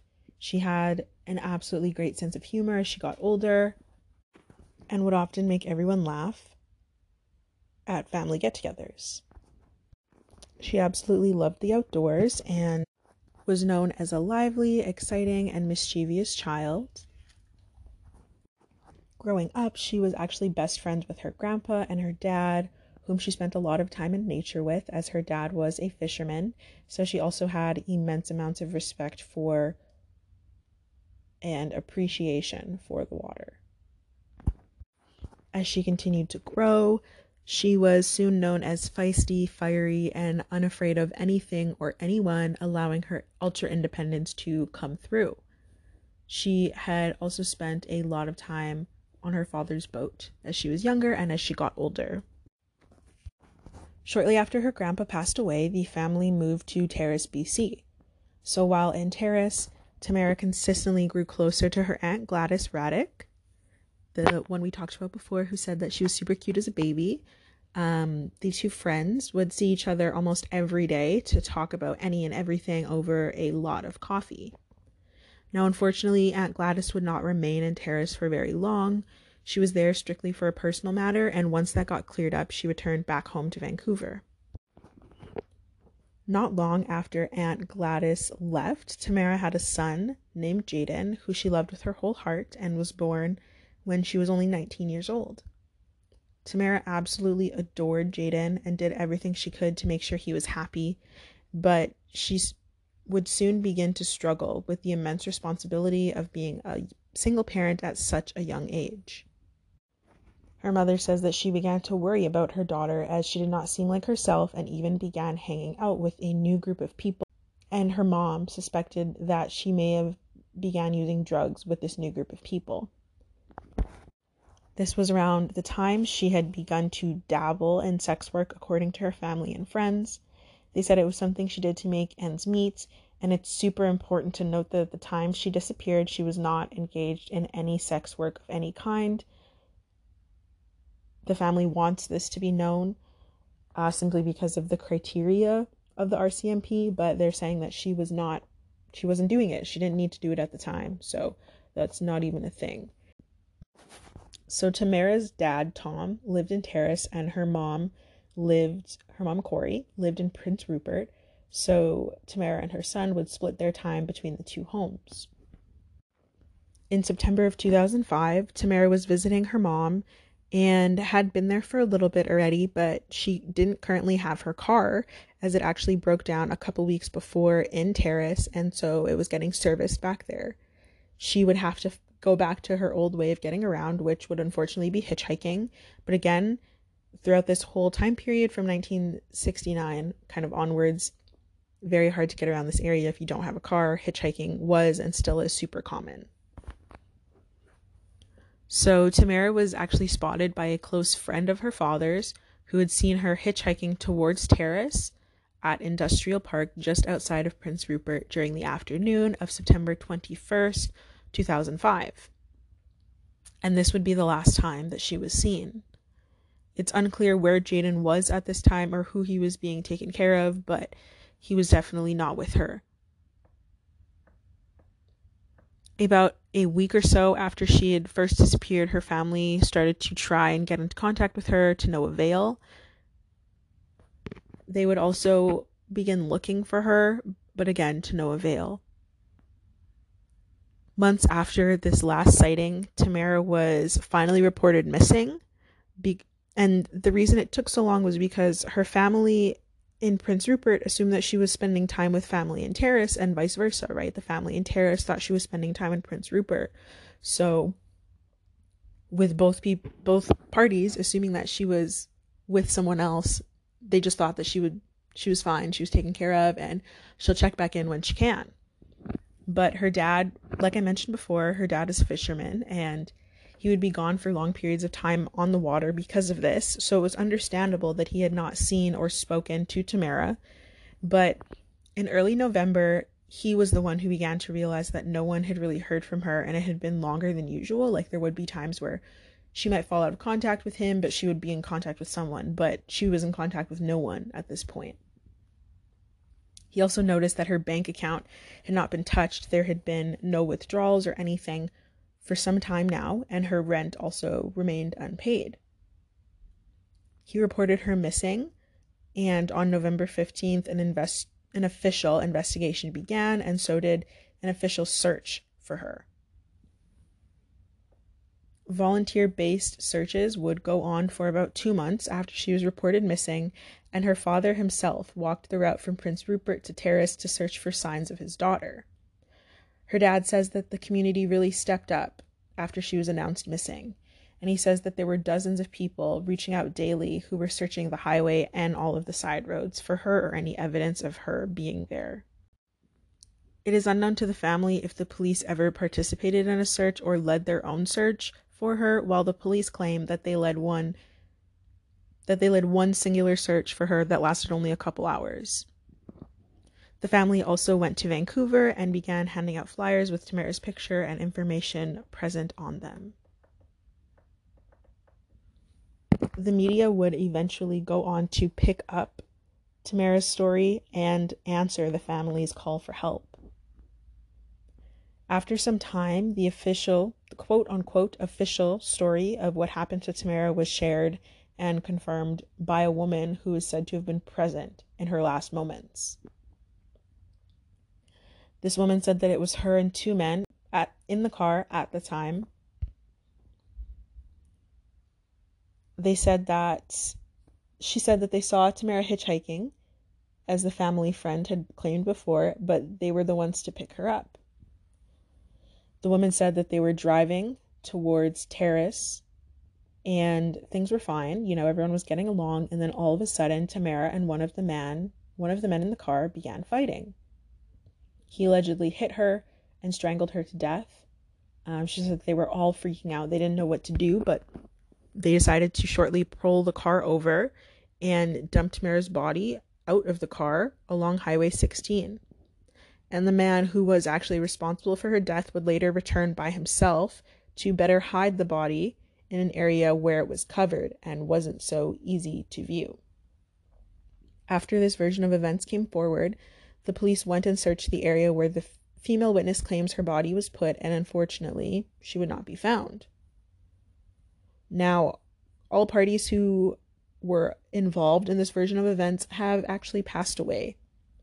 So there's no way to confirm how factual this claim of events is, because it was only mentioned in one explanation by one person, and the family has not added validity to it.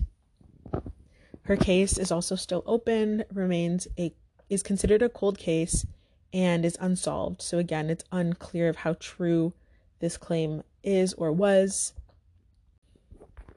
Aunt Gladys was the designated person of contact for the family, and yet the police rarely contact her. The family believes that her history with sex work has made the police see her as disposable, and they have every right to think this. The last time she had spoken to anyone from the RCMP was in 2013, but they didn't mention any new leads in the case. The family's at the point where they've stopped asking for updates, actually. And after feeling like there wasn't any support for her and the rest of Tamara's relatives, Aunt Gladys would go on to form a organization called Walk for Justice, which she made with other people. And it's a local org dedicated to raising awareness about missing and murdered Indigenous women and girls. All the links to that can be found in the description, and I would definitely recommend you go check them out, support in any way that you can, and become involved in their work, and just really support them. So now we are going to get into the last case of part 1 of the Highway of Tears series, and it is of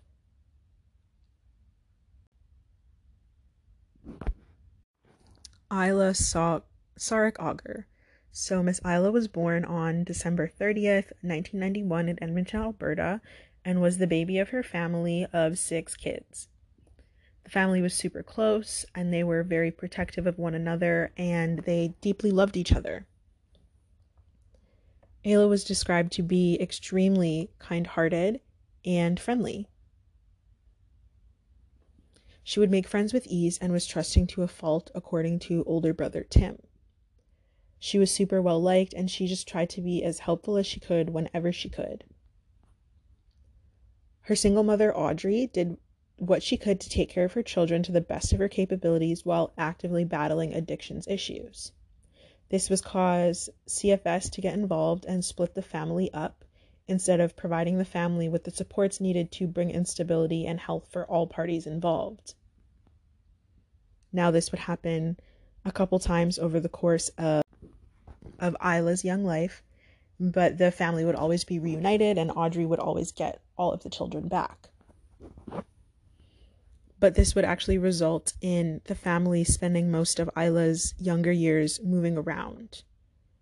After she got the children back, they would move and try and start over. This would unfortunately lead to Isla being sexually assaulted as a child by both a family member and later on a friend of the family. As soon as Audrey found out, she removed the children from the homes in which the abusers lived or frequented that they were staying in at the time, and would immediately get somewhere safe. But after the second round of abuse came to light, Audrey and her family began to receive threats from a local. The basis of these threats is kind of unclear, but it seems to me like it was the person who was responsible for Isla's abuse, or someone who knew him, that was threatening the family into not coming forward or pressing charges about what he would have done to 9-year-old Isla at the time. In 2004, Audrey and her family decided to move to Prince George, BC, as her older brother lived there, and he was super dependable and was someone safe that she could count on and trust. They went from living just off of Highway 16 to securing a home in a duplex on McIntyre Crescent.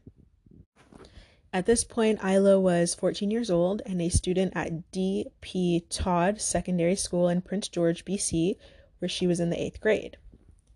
According to family, by this time, she began to engage in what could be described as risky behavior, as she began drinking and even occasionally smoking weed. Now, this was clearly happening as a way to cope with all of the trauma that she had already experienced at just 14 years old. And again, a clear sign that proper supports were not given to the family, and they could have easily been, but it's very likely that had Isla been given the things that she needed from CFS rather than just been consistently being taken away and apprehended and separated from her family, that she would not have ended up in the predicament that she would end up in. On Thursday, February 2nd of 2006, Isla, her brother Tim, and her sister Kyla decided to go shopping and spend the day at Pine Center Mall. The mall was pretty close to their house, and at the time it was the biggest mall in Prince George, so they obviously wanted to go and hang out. Audrey agreed, and she would drop them off, but this would unfortunately be the last time that Isla was seen by her mom. While at the mall, the trio of siblings ran into some friends who invited them to spend the night drinking and partying. Tim wasn't really a big fan of this kind of activity, so he didn't really want to go, but his sisters did. They tried to convince him to tag along, but he was not having it. Now, before they went their separate ways, Tim made a point of telling them, do not drink or take any drugs from anyone. Whether you know them or not, don't do it. He wanted them to, of course, have fun, but ultimately be safe. Now, Audrey was not told that they were going to go and party, but she was told that the two would be going to a friend's house for a sleepover together, which she was okay with. I'm sure if she knew their actual plans, she would have made sure that all three of them came home that night and not just Tim. Now, after Tim left, it's kind of unclear what happened, but what is confirmed is that Isla and Kyla became separated at some point throughout the night, and they were not together again after that point of separation. Now, early the next day, Friday morning, Kyla came home, but Isla did not. Panicked, Audrey began to question Kyla and Tim about what happened, and no one knew where she was or where she had went. They explained and shared that they thought she would be coming home soon and that she was just running a little bit late. So Audrey accepted that this could be a possibility, and she decided to wait around a little bit longer, but then she realized that something was wrong and immediately went to report her daughter as missing.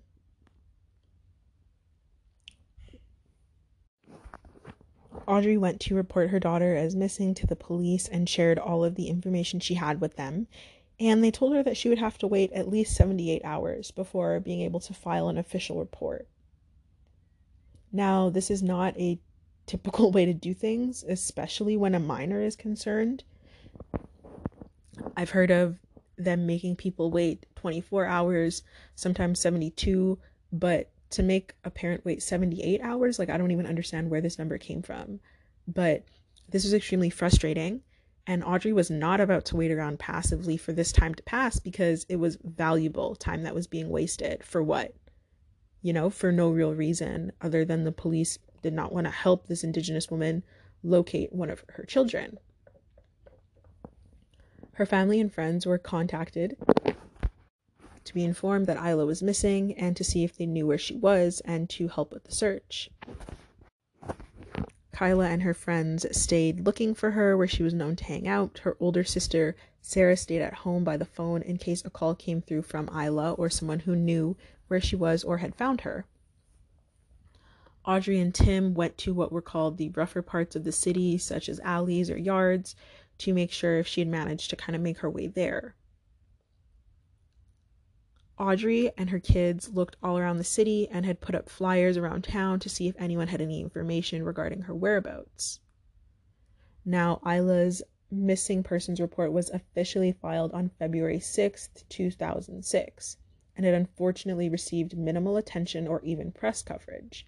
And as a result of that, it would go on to receive minimal tips or information or general public assistance. Now, on February 10th, a person was riding their motorcycle traveling east, heading towards Prince George on Highway 16. They ended up calling police after they saw something in a ditch near a ski resort. The police went to the area and located Isla's naked body just 23 kilometers east of downtown Prince George. It was unclear how long she had been there, but autopsy results were able to confirm that she had died as a result of blunt force trauma to the head. The family was not at all prepared to pay for a funeral and any general expenses to deal with this abrupt loss, and so the vice principal of Isla's school launched a fundraiser to help love and financially support the family during their time of immense grief. This is extremely caring of them. It's so thoughtful, and it really shows that the community was with them.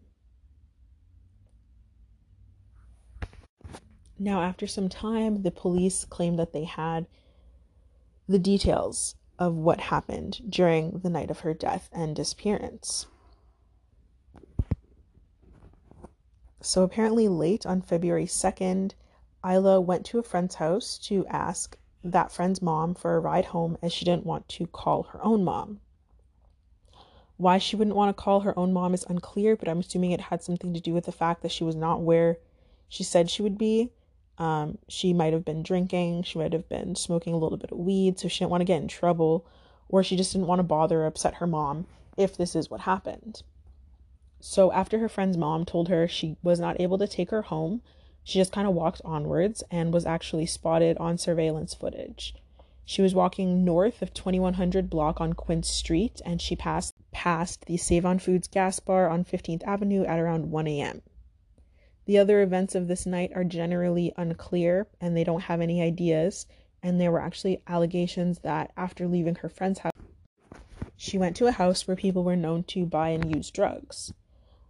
Some others say that she was last spotted getting into a black car.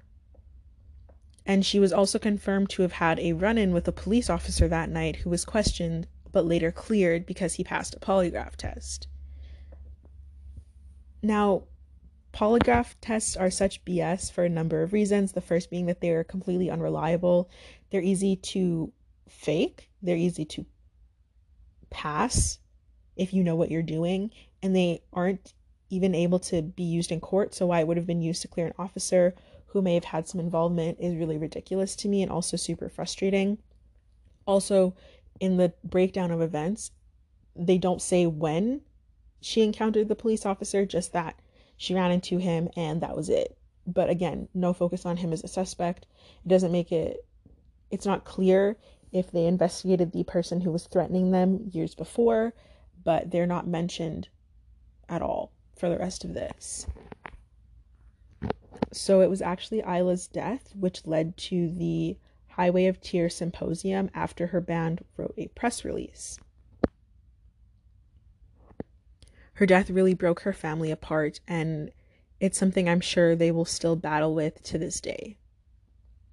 So from 2007 to 2013, Audrey, her mom, actually held an annual walk called the Highway of Hope Walk, and it occurred along Highway 16 from Prince George to Driftpile Cree Nation. She did so with the purpose of raising attention and awareness about murders and disappearances which happened along the same highway. She often walked alone, but people were usually driving in their cars alongside her to show support and cheer her on. These walks came to a brief halt after Audrey herself unfortunately passed away on March 5th of 2013. She would pass away not knowing what happened to her daughter.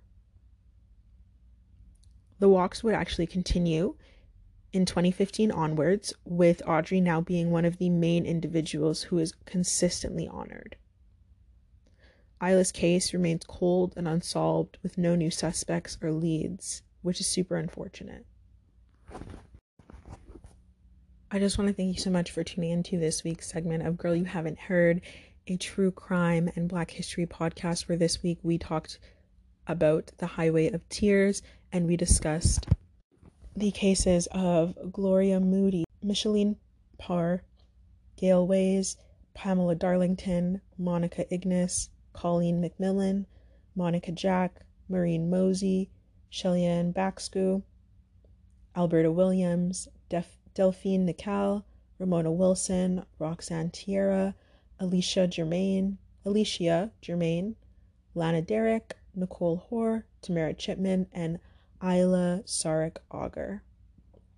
We also briefly talked about the RCMP EPANA investigation, and that is what we discussed in part 1. Tune in next week to hear the rest of this segment where we will get into the problems surrounding the RCMP and their investigation. We will also be discussing some more cases of those who also went missing or were murdered along the Highway of Tears, and I guess are some of the lesser known cases as they're not included in the EPANA investigation. We will also talk about racism wrapped up within this case and just give a final conclusion, summary, and more information about what you can do to help or how you can support families going forward. So thank you so much for tuning in, and I will see you next week. If you know anything about this case, now would be a good time to go and leave an anonymous tip, either through the phone line or online. Both of those resources can be found in the description.